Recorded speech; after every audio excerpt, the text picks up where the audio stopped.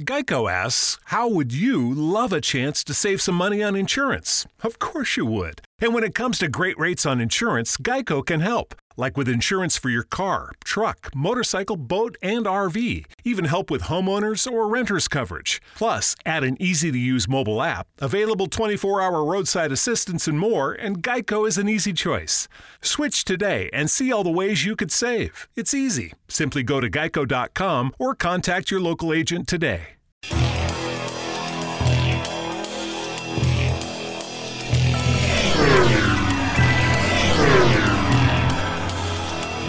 This is A Different Perspective with Kevin Randle. A retired U.S. Lieutenant Colonel, Kevin Randle has been studying UFOs for nearly 50 years. Kevin has investigated some of the most famous UFO cases in the world and has been consulted for dozens of documentaries about UFOs. Considered one of the leading experts into the Roswell UFO crash of 1947, Kevin has written more than 25 books about UFOs, including the recently published Roswell in the 21st Century. Now, here's the host of A Different Perspective, Kevin Randle. And welcome to this edition of A Different Perspective. I am, in fact, Kevin Randle.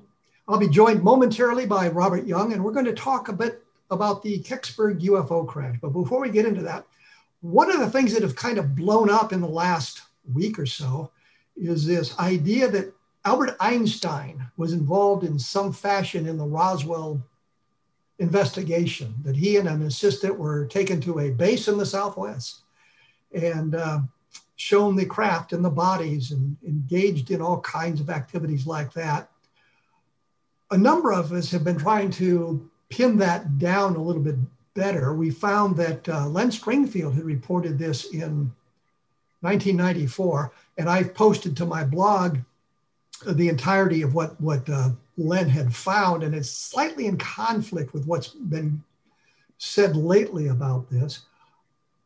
There's also a posting on my blog where I discuss the problems with the security clearances. If we concede Roswell was extraterrestrial, then we must also concede that it would have been highly classified. And Einstein probably would have had security clearances of sufficient magnitude to allow him to visit.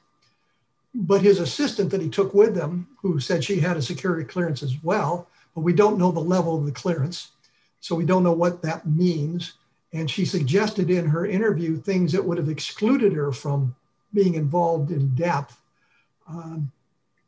Has been looked at in depth, as I say, and there are some red flags there. And there's a posting analyzing this on my blog as well. And I know there's others looking in other aspects of it. Was Einstein in Roswell in July of 1947, although she said originally it was a base in the desert Southwest, which encompasses a great deal of territory. So it may not have been Roswell that they allegedly went to. But there are some real problems with the story, and there's any number of us looking at it, and there's been some interest in the internet about it in the last week or so. So if you get a chance and you're interested in this, just type Einstein and Roswell or something like that into your search engine, and you'll come up with the stories. I think Anthony Magalia broke the story on the 1st of October. Of course, Len Stringfield had done it before. I think Don Ecker in UFO Magazine did something about it. I talked to Don about it, but he was not feeling well. He had just had surgery and wasn't aware where it might have been in the UFO Magazine. And there were a number of other things that came out between 1994 when Len published this stuff and the things that came out just last week. So that's something we're looking into, and I hope to have more information about it in the very near future. Like I said, I'm going to be joined by Robert Young, Bob Young, who is a lifelong amateur astronomer who was a planetarium educator at the State Museum of Pennsylvania Planetarium for 29 years before his retirement. I think I might have stayed in that job forever. It sounds like a fun one. He is active with the Astronomical Society of Harrisburg, Pennsylvania, Naylor Observatory, where he has taught public adult observational astronomy course for more than 40 years. Robert received a BA in English in 1966 from the Elizabethtown College and was a teacher, educator, and a public relations professional. His Kecksburg information, and we're going to be talking about Kecksburg, can be found in the UFO Invasion, Chapter 22, which is a book published by Prometheus in 1979, and Tim Printy's magazine, Zane, online magazine, Sunlight, Volume 3, Number 6. And you can find, well, just type Tim Printy into your search engine with Sunlight, and you'll probably get to it. His website is www.ufo.com, all lowercase. Robert Young, Bob, welcome to A Different Perspective. Good day. I was hoping for something a little more eloquent than that. I haven't seen you for a while. I was on your show some years ago, so glad to see you again. Well, and we've joined the 21st century, as you can see. Horrible, isn't it? We're doing video, not the way science fiction envisioned it in the 1960s, but we're certainly into the video phone calls and that sort of thing. This was inspired, I think there was some discussion about Kecksburg over the last few weeks in various arenas on the internet. And I thought, well, if we want to get a different perspective on Kecksburg, one of the people to talk to is you. Can you give me just the basics of the Kecksburg case? What happened and that sort of thing? Okay, on December 9th, 1965, about 4:43 in the evening, it was still daylight. The sun was just setting. There was an intensely bright fireball was seen from 10 states and Ontario. And about 17 places, people reported it either crashed or had debris landed, but nothing was ever found. And in cases where there's an extremely bright meteor like that, if you're in the outer edges of the viewing area, things seem to go behind the trees or whatever, which is counted for that. But Stan Gordon, among others, have suggested that what fell at Kecksburg was some kind of an extraterrestrial spacecraft as opposed to something that was natural. Right. Well, why Kecksburg was a little bit different than the other cases. You mean the other locations where the other locations, yeah. During the Kecksburg, well, first of all, Gemini 6 and 7 were in orbit that day. It was the first rendezvous of manned spacecraft, so there was a lot of interest in space at the time. During the event, there was on KDKA Pittsburgh, 50,000 watt station, Frank Edwards, who was a well-known lecturer and author of books on flying saucers and UFOs, was promoting a lecture he's going to give in Pittsburgh the next day. So during his show, this fireball appeared.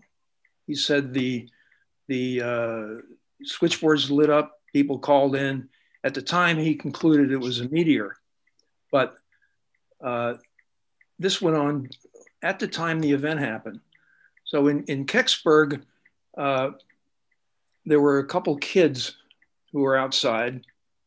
They told her mother that they saw a bright star on fire or a cloud in the sky. She went out and saw a smoke train in the sky, which lasted for maybe a half hour or so. But she went and found her kids and then didn't think much of it. Then she turned her radio on apparently and heard the radio program about UFOs. So she called her local radio station in Greensburg and told them that she thought she saw some little smoke coming up out of the woods.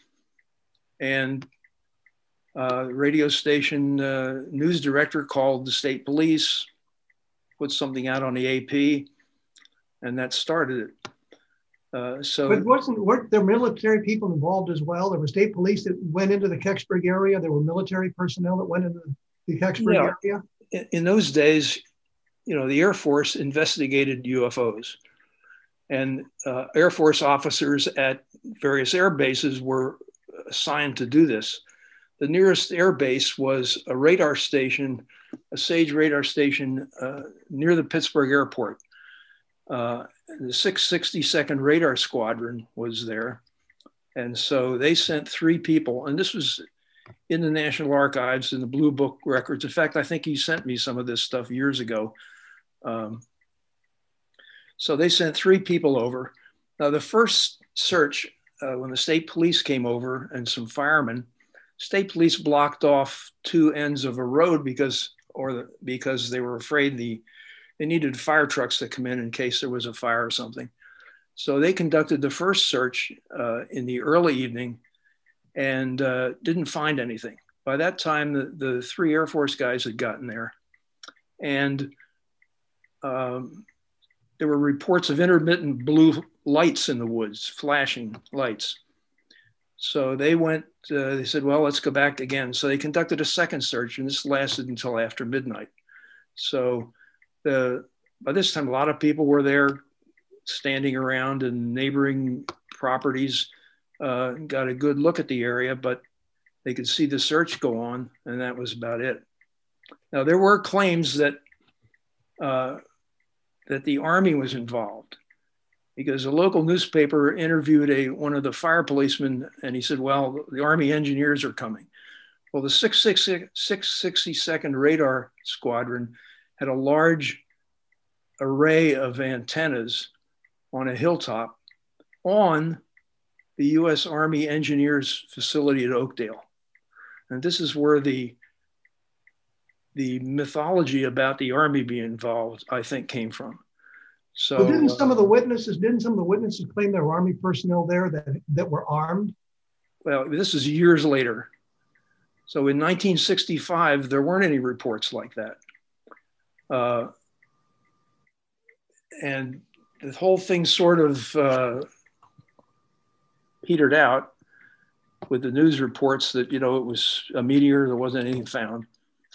And then about 14 years later, there was another radio program in KDK, John Signes, both programs. And there were a couple of UFO investigators and a couple of people who were claimed abductees were on this show about UFOs. And they started talking about this incident. And 4 people called in. A couple of them said that they had seen lights that night in the woods. That was about it. And 2 other people, one of them said he was the fire chief, and he had seen a large truck with a covered object on it and this sort of thing. And he told this story for about 10 years. Well, he wasn't the fire chief at all. Now, he was a fire chief later in that company. And in fact, he was the president of the fire company when there was a television program done about it. But the story sort of just took off from there. Was this a volunteer fire department? The volunteer fire department? Or yes. Yeah. Kecksburg. Not like a city of finance. No, it's all volunteers. Yeah. So I guess what we need to say here is the story is that it was some kind of an alien craft that allegedly crashed, that people saw it in the air and saw it turn in the sky. Yeah. And that this acorn-shaped object was then trucked out of the area sometime after midnight in 1965. And Stan Gordon, who's investigated this thing since, I guess, of the very beginning, suggested, trying to get it in my mind here, but Stan Gordon was suggesting from almost the very beginning that it was some kind of a spacecraft as opposed to something natural, or a Russian-launched possible re-entry of some kind of a satellite that failed to achieve orbit. Yeah. A couple of days after the incident, Ivan Sanderson, who was a well-known writer at the time on UFO subjects, sent out a story that was carried in a lot of newspapers, some of them out west, that he cited 2 eyewitness accounts of the fireball in the sky, claimed that the thing turned and maneuvered. Well, he didn't talk about all of the other witnesses and his computations of speed were off by 16 miles per second instead of miles per minute. And at any rate, this was in the newspapers and sort of got the story of something that wasn't a meteor going. For years, Stan followed up on this and some other people. At any rate, there was a Russian Venera spacecraft to Venus, Venera 3. It was also known as Cosmos 96, which had been launched almost 2 weeks before, but it failed to get out of parking orbit. Apparently the rocket exploded or something. Let me interrupt you. Let me interrupt you there because I'm going to have to take a break. So we have a Russian space vehicle in orbit or in a parking orbit, which may have contributed to this whole thing. Let me just say this. There are many fine programs on the X-Zone Broadcast Network. Take a look at the website at xzbn.net, which I sometimes get wrong for some bizarre reason. Take a look at the listings along the side and you'll find things that interest you. We will be back right after this talking about the Kecksburg UFO crash with Bob Young, so please stick around.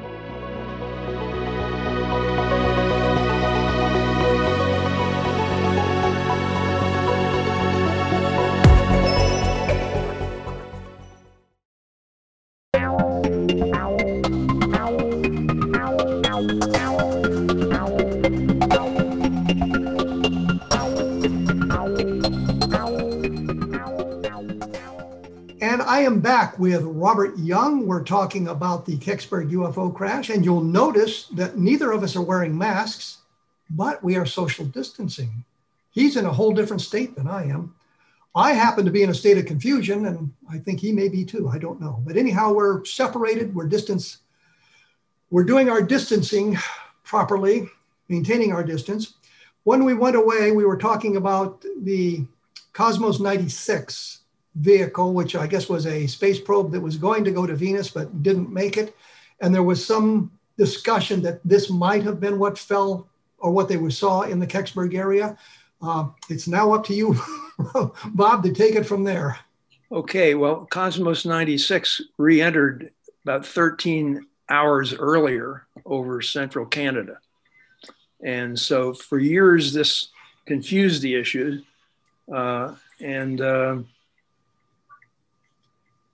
In the late 80s, some local UFO investigators out western Pennsylvania they would go to the Greensburg Mall, other places, and had exhibits.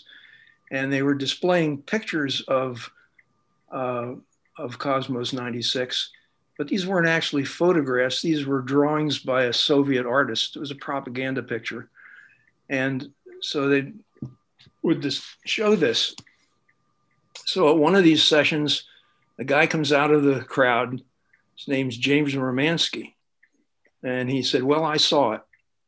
And he describes this acorn-shaped object, which is what the artist's conception was, with hieroglyphics around the outside, which in the Russian painting was, a propaganda message. And so Stan Gordon and some of the others think, well, maybe he knows maybe he saw something. So they asked him where it happened, and he described the location. And that was the same location that they thought that this recovery occurred. So they thought they had something there. The thing was, the location was all wrong. In 1965, the local newspaper had published the location as a half mile from Kecksburg. In fact, the actual search and events occurred a mile from Kecksburg in another farm. So in fact, some of the locals there used to tell me that's how they knew some of these witnesses weren't really there, because they were on the farm next door. But so that sort of got that story off for years. Romansky was an often quoted so-called witness. He said he saw the thing in the woods and everything. So that sort of got the folkloric part of the story going. But there was still the woman with her kids who initiated the phone call, said that there had been military personnel at her house, and these were armed military personnel. Have I got that right? That I don't know. I don't know about that account, but there were no accounts of armed people. Well, first of all, the state police were there. Well, and they would have been about armed. 25 state police from the Greensburg barracks were out there, but But those stories like that of armed troops, of a vehicle and this sort of thing, none of those stories existed in 1965. They were never published. There was reporters from different newspapers out there, even television stations, radio stations.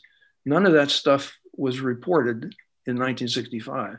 Only many years later, these details involving armed troops, convoys of machine gun armed jeeps and all this kind of stuff. This stuff came up years later. But hasn't Stan Gordon and his team found other eyewitnesses, people who saw it in the sky, who saw it in the woods and that sort of thing? I mean, it's not just this Romansky guy, it's a whole bunch of other people who have come forward who seem to be more credible than Romansky. Well, something did happen and that night, and there are many people who saw it in the sky, and people were over during the search and things. There were crowds there. There were photographs of crowds of people standing up in the hillside. And but I dug up accounts and talked to people. At one point, I had about 200 accounts of people and only a small group of people were telling the stories: armed military, armed convoys, actual object itself. The other people, all of their accounts could have been explained by the meteor, by the searches that night. There were 2 searches, went on until after midnight, and that sort of thing. So, and these unusual parts of the story, they all appeared years later. Well, what about the stories, the eyewitnesses who said the object turned? They saw it turn, physically turn, which would rule out a meteor, of course. Well, yeah, but this came from Ivan Sanderson's article about the thing changing direction. In fact, he ignored the fact that there were many witnesses. And what he did is he took witnesses in 2 locations and he assumed that the thing was there, not that they could see the fireball from hundreds of miles all around. That was where he got off the track. And it's interesting, I pointed this out once to a local newspaper there. And I said, well, no one's reported the object, the fireball in the sky, and then later the thing coming closer. Well, one of these small group of people, suddenly he saw it circled the town, according to him. So these stories just transmogrify as time goes on to match, the mythological story. But weren't there stories of debris falling in various locations in Pennsylvania? I mean, there were contemporary newspaper articles where they talked about that. Yeah. And I don't think that anything was ever recovered where, I think in near Lapeer, Michigan, they found some radar shafts apparently. And they had some from military exercises dropped by aircraft, but they'd also found this about a year before. So that was the only thing that I ever read that anybody actually identified something specific. People saw rocks, found rocks in the field and looked like clinkers from a furnace. But, they're typical for meteor reports where people think it disappeared right up beyond the trees when in fact it's hundreds of miles away.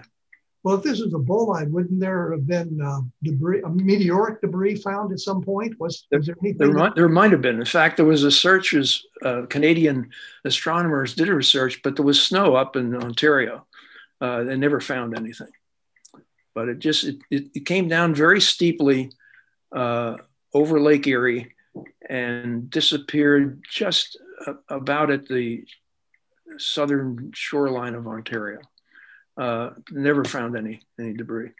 It's a different type of thing. If you're down in the Southwest in New Mexico or places, it's relatively easy to determine that some rock is different. And a lot of meteorites have been found on there. I can tell you in Pennsylvania, we have so many forests in the state that there have been very few meteor recoveries in Pennsylvania at all, just because of the type of terrain. Does a smoke train from a meteor, I mean, smoke train from a meteor is a common occurrence, as I understand it, or maybe not all that common, but a known phenomenon. Do they persist as long as that? Well, you said 30 minutes. Do they persist? Well, they're way up. They're maybe 150,000 feet or higher up, miles up, and they'll persist sometimes for a half hour or more. With the upper atmospheric winds, they may change in their shape and things. I was going to say, wouldn't the winds aloft, wouldn't that create a smoke train that looks like it's the object that left it was turning and twisting around as it moved through the atmosphere? Would that be a perceptual problem? Well, it might be. Somebody might get the idea that it was moving when it's really the winds moving the train, but that's possible. Somebody would think that. Is the idea that this was meteoric in origin, is that well accepted in, I guess, the skeptical community, that there's nothing that they look at that would suggest to them that it's might be something else? I don't think in the skeptical community, no. It was a typical bright bolide meteor. And there was a scientific paper. There were two astronomers from Michigan, Vondel Chamberlain and David J. Krause, who they found two photographers in Michigan who had taken pictures of the train in the sky seconds after the meteor. And they used that to triangulate the location of the meteor, its apparent speed. And they published a paper in the Journal of the Royal Astronomical Society of Canada back in '67. And they showed that this object was coming in steeply over the lake. They projected its orbit back to between Mars and Jupiter, which is the asteroid belt where many bright meteors like this come from. And it was moving in prograde, which means almost everything in the solar system is rotating in one direction around the sun, except for a few comets and things that are going the other way. And so it was also in prograde motion. So didn't seem to be anything that unusual to them. Well, here's an interesting point. You said they found two photographers in Michigan who, I guess, independently photographed the smoke train. Yeah.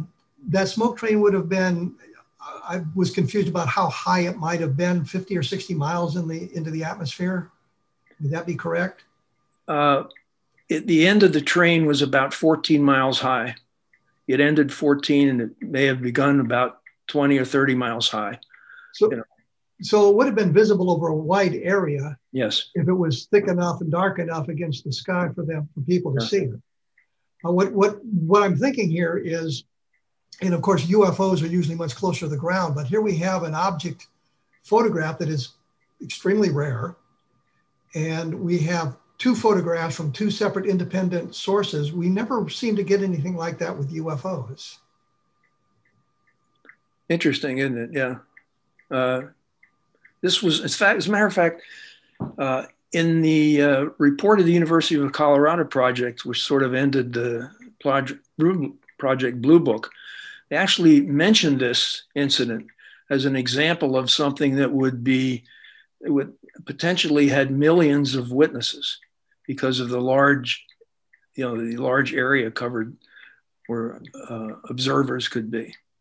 So just pure luck that this thing was so high up and it was seen by so many people wide.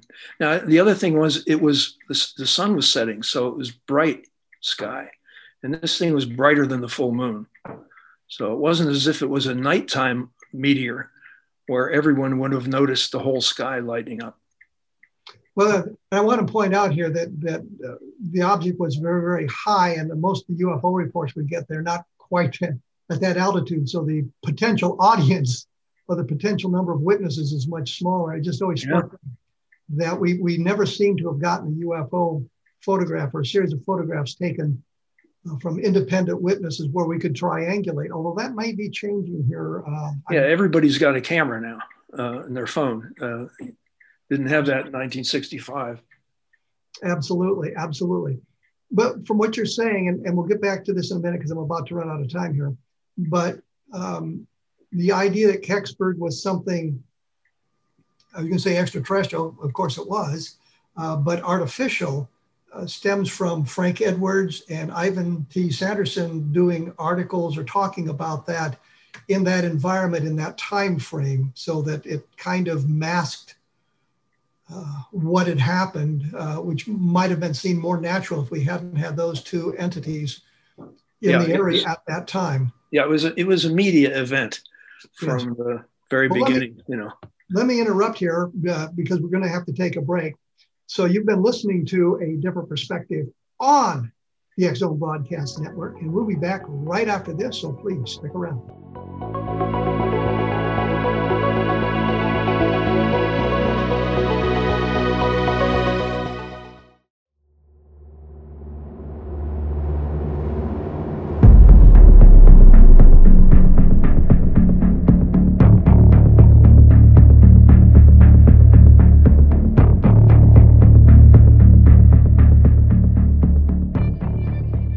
I am back with Robert Young, Bob Young, and you're watching us on the X Zone Broadcast Network. We've been talking about Kecksburg and UFOs, and the point I was getting to just before we had to take our break was that we had one of those confluences of factors that came about. We had the object in the sky. We had Frank Edwards preparing for a lecture in the area. We had Ivan T. Sanderson coming into the area to do the research. We've had a number of people who were there that night coming forward, talking about what they had seen and what they had done.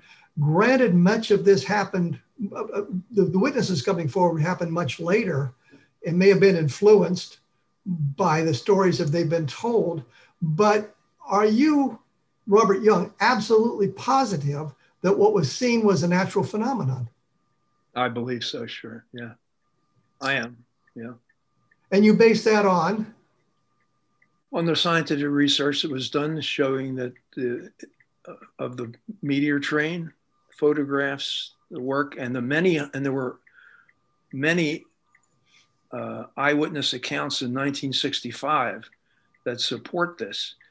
Many people, one astronomer or geophysicist had interviewed people immediately after the event, and he had over 120 witnesses. South shore of Lake Erie, they saw the thing disappear at the horizon over the lake. There were pilots. Well, wait, let me interrupt here because I think you made an interesting point. This geophysicist was far north of Kecksburg.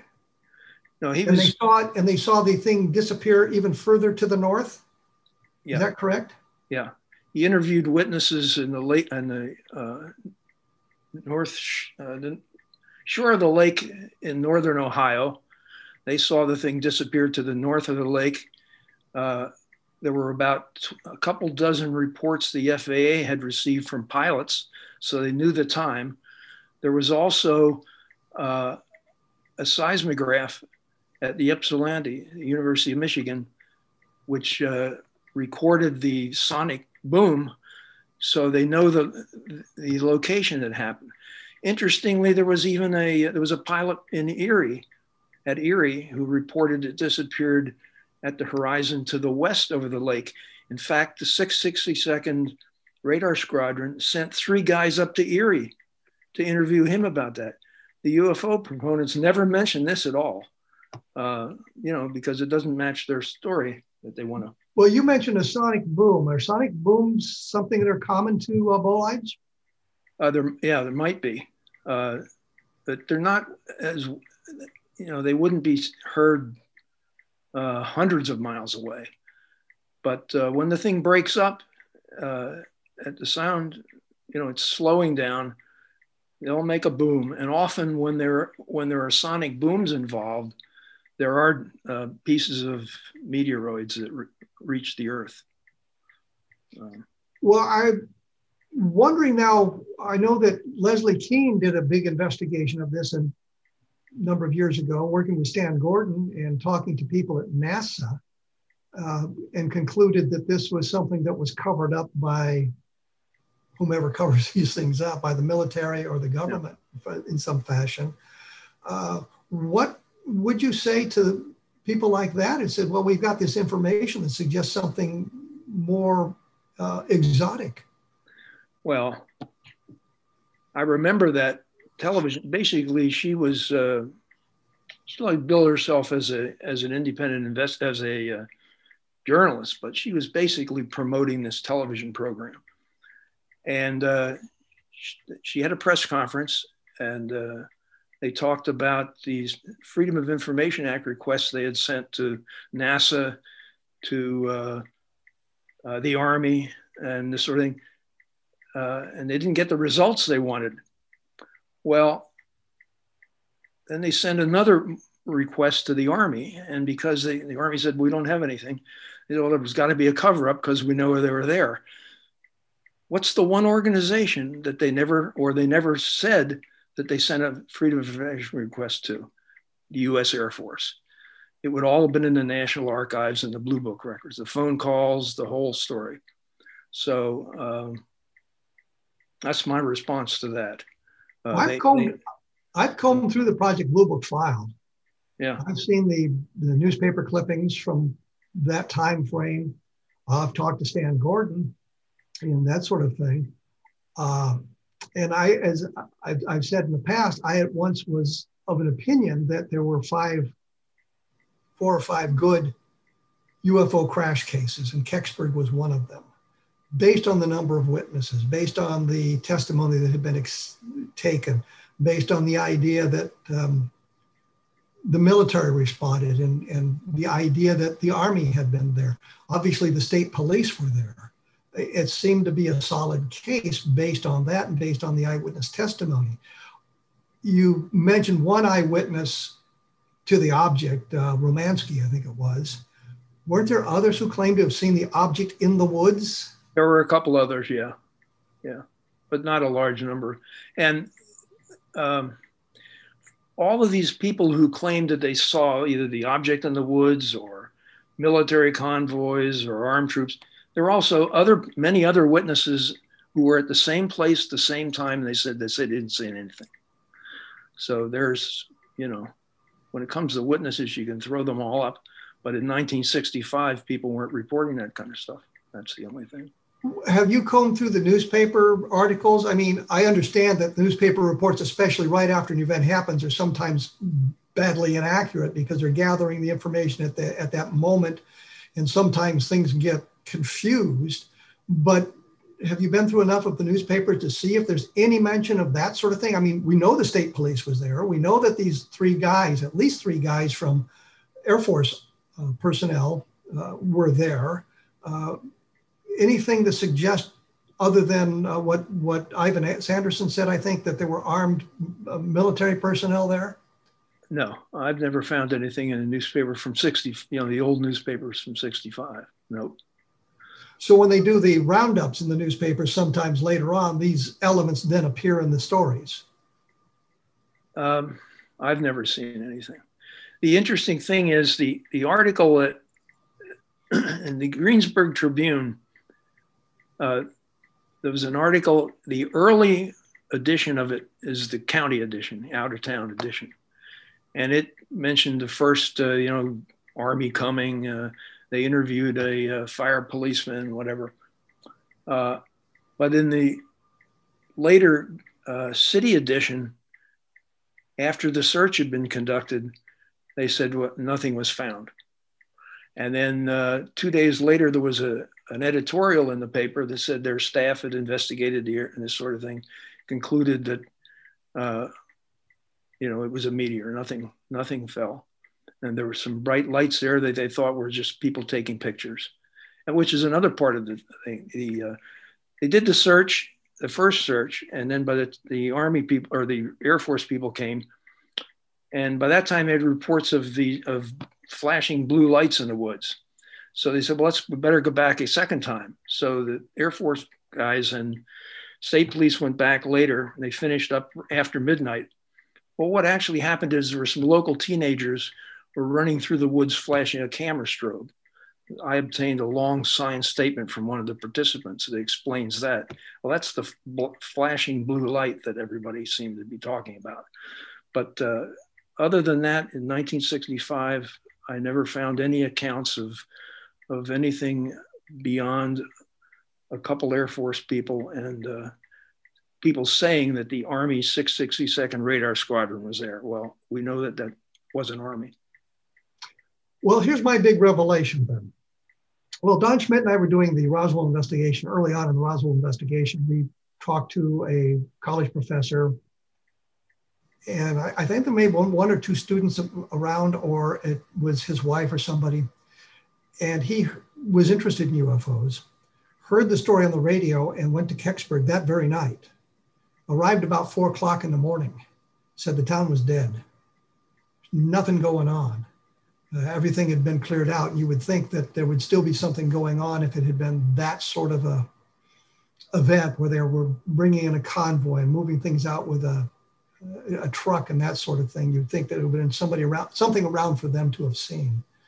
And once I had heard that and looked at other things involved with Kecksburg, I just began to wonder just how accurate the information was. I mean, we need to look at the contemporary accounts as opposed to the things said later, unless they are corroborated by the contemporary accounts. And I think too often we miss that sort of thing when we're doing those investigations.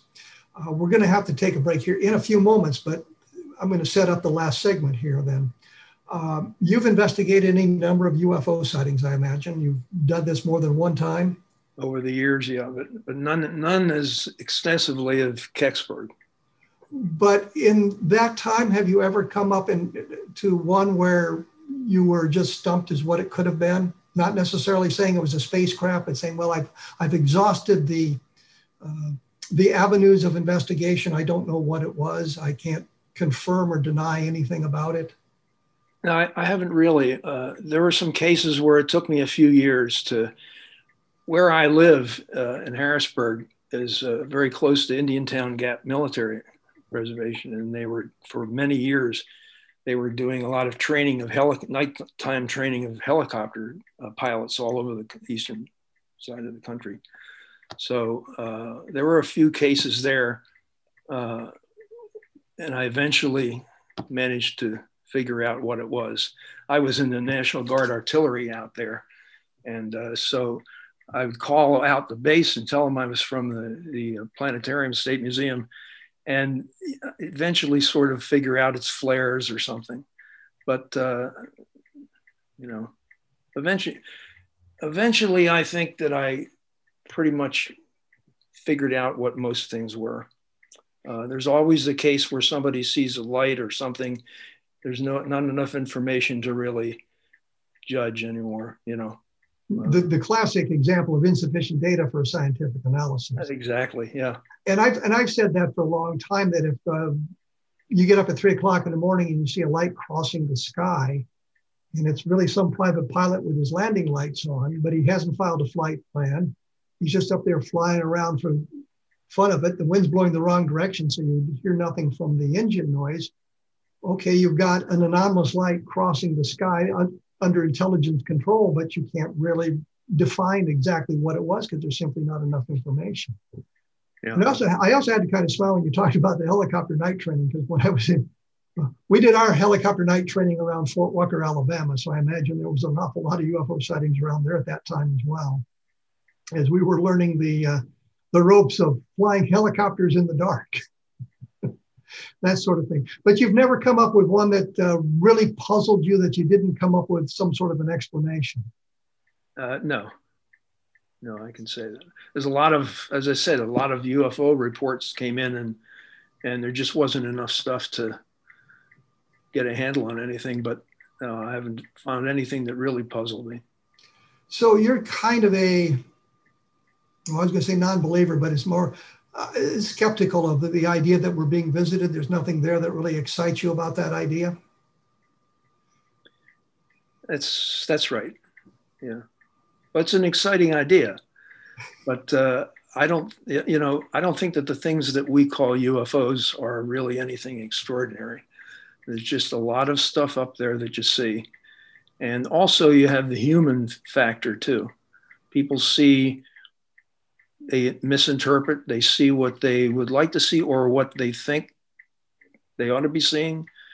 And so it's the human factor is the big thing about UFOs, I think. Well, let me take a break here, like I promised to do just moments ago.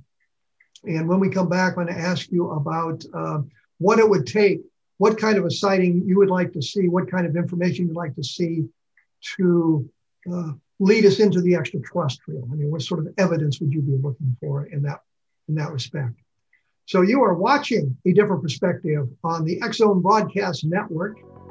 We'll be back right after this, so stick around.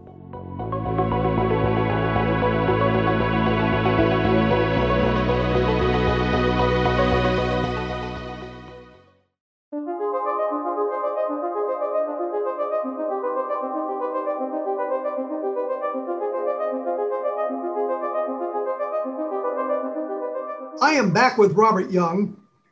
When we went away, I was posing a question to him about what sort of evidence he would like to see. When I look at a case, I'm looking for multiple chains of evidence. I'm looking for eyewitness testimony. I'm looking for some sort of physical evidence, be it a radar track, photographs, some interaction with the environment, something like that. So we have multiple cases, multiple chains of evidence here. And I'll mention, which I may have mentioned many, many times before, in 1803, the French Academy of Sciences said rocks do not fall from the sky, end of discussion. In 1804, they reversed themselves based on a scientific investigation of a meteor fall in France. And what they had was, number one, was the eyewitness testimony, which is a component of understanding these things.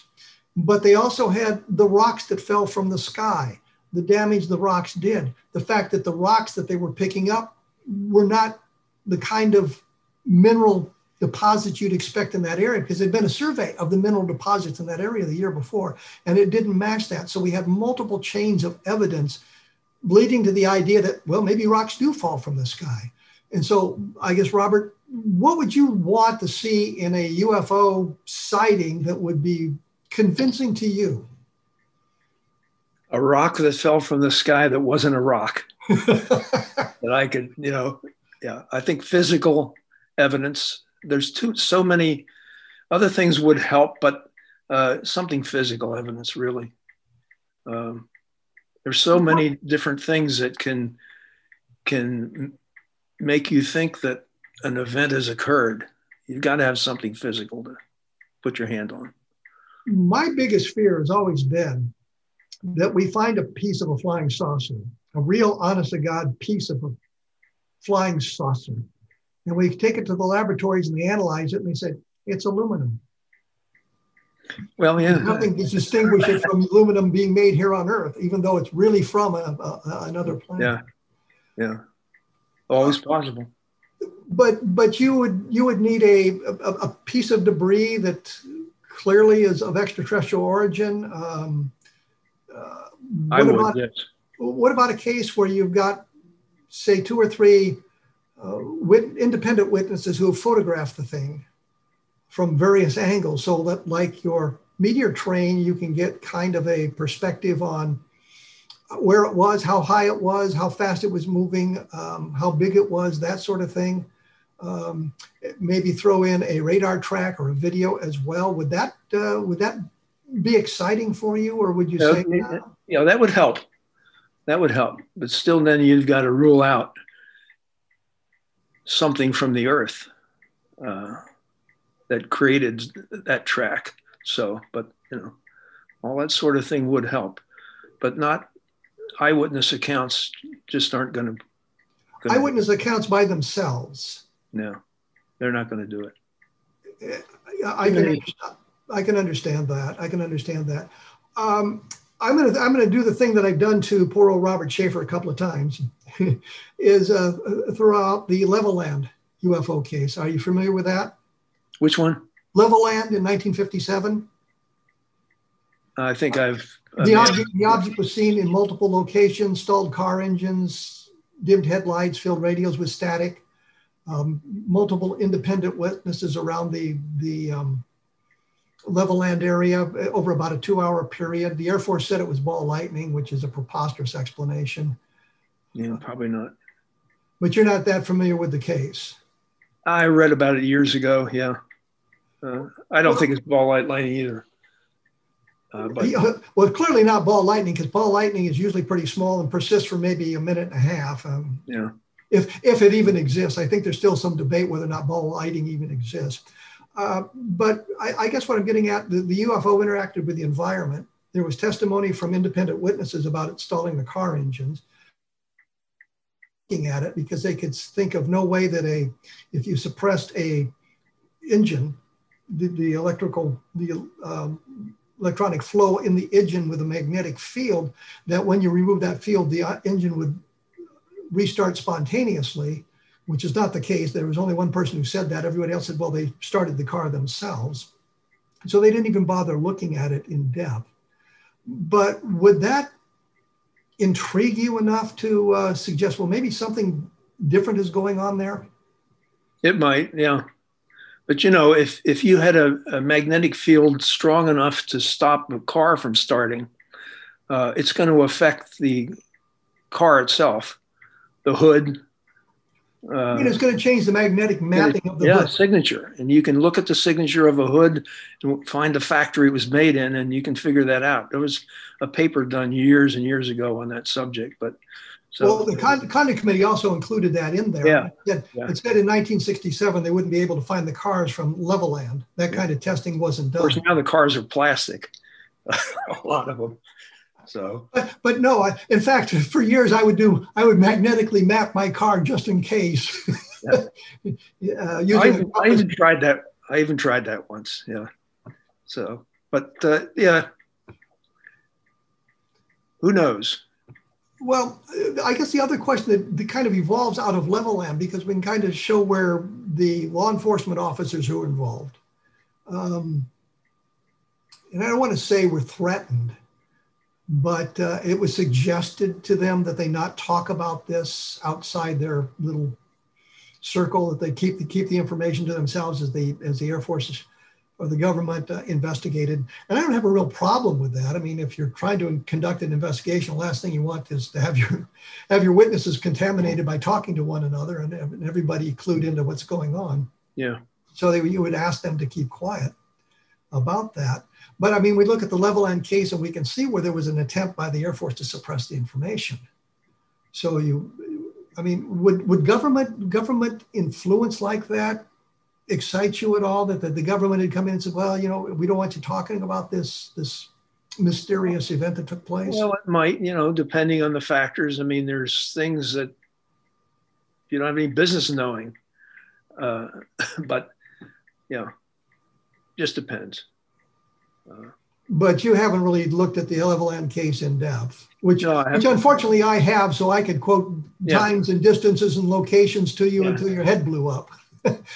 Which isn't really fair to bring it up, but I just wondered if you were, and that is one case where we had multiple witnesses at multiple locations independently reporting the same thing within minutes of one another, or within 30 minutes or an hour of one another, where there was no possibility they were contaminated by news reports. They couldn't get on social media to say, I just saw the strangest thing, and that sort of thing. And the newspapers didn't get out until the next day. So we had a body of information collected that night without the fear of contamination. What is the possibility that it was military aircraft or something? What kind of military aircraft would we be flying in 1957 that would have the capability of suppressing car engines? Don't know. But there's nothing that's in the inventory now. There's nothing to suggest there was any kind of things going on.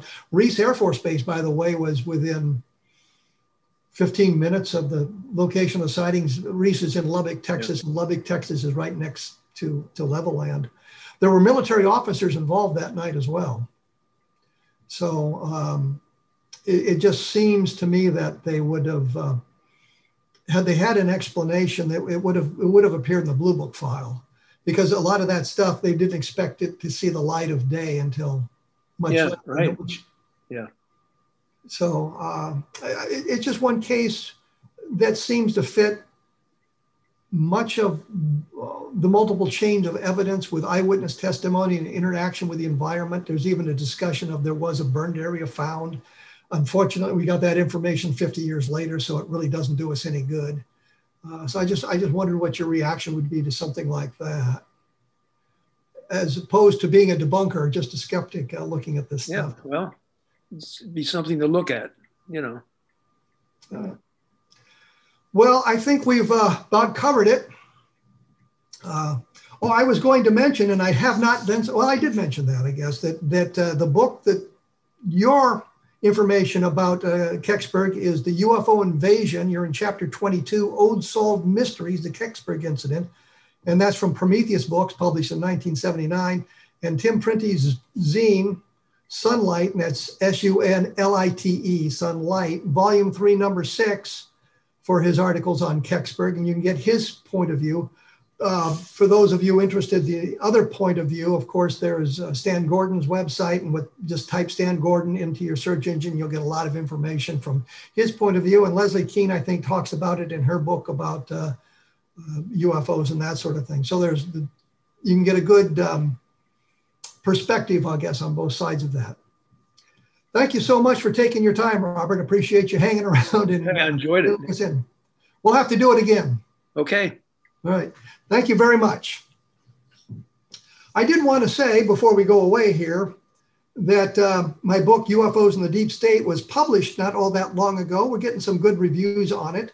And I think the important point is the Deep State has entered the mainstream media recently, talking about it. Now, they're not talking about UFOs in the Deep State. They're talking about what is the Deep State and how is it influencing the news. And of course, in UFOs in the Deep State, I'm talking about the Deep State and how it influences the investigation or influenced the investigation of UFOs. But there's also a brief history of what the Deep State was, what this Deep State is. And this is the idea that, yes, we have elected officials. We have an executive branch of elected officials. We have a legislative branch of elected officials. But the members of the Deep State, and while those people elected can be members of the Deep State, it is really the bureaucracy that survives from administration to administration that kind of controls this stuff. And you take a look at who is now in the Biden administration, you see the same names appearing in the Obama administration, and some of them even in the Trump administration. Or you go back far enough, you can see them in the Clinton administration and the George W. Bush administrations. These people have been around forever. They're in the highest levels of the bureaucracy in the State Department, the Department of Defense, and you have to remember the Department of Defense is controlled by the civilian side of the House. So you can see that there's sort of a possibility of this Deep State kind of controlling things. And when you get down to the bottom of what would be the purpose of them controlling the UFO information, and it's merely to retain power. Everything is about retaining power. And that's where we look at it in the Deep State there. The book is available at Amazon.com. Of course, you can take a look. If you've liked the book, give us a nice rating. If you don't like the book, give us a bad rating. But take a look at the book. I think you'll find some things that are interesting to you there. I also wanted to mention that another interesting case that I didn't talk to Bob about would be the Socorro case, Lonnie Zamora, 1964.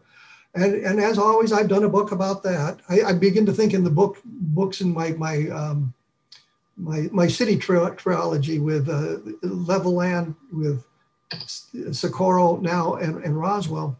But taking a look at all of that stuff gives you an idea of some of the things that have gone on in the background of the UFO research. I think it's important to take a look at that. Was Lonnie Zamora forced to keep information secret?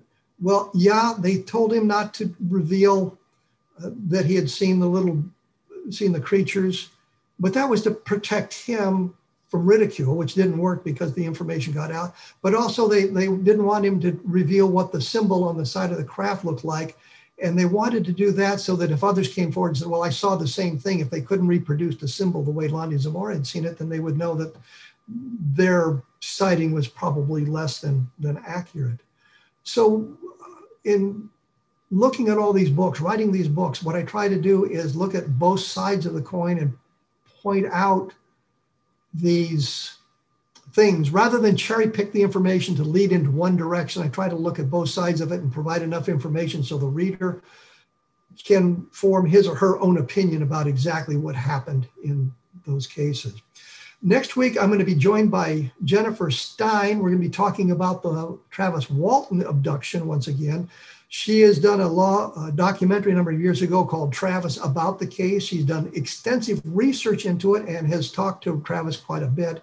So I think we'll get a little bit of a different perspective, if you will, from her on this case from what Mike Rogers had said to us a couple of weeks ago. So that'll be next week.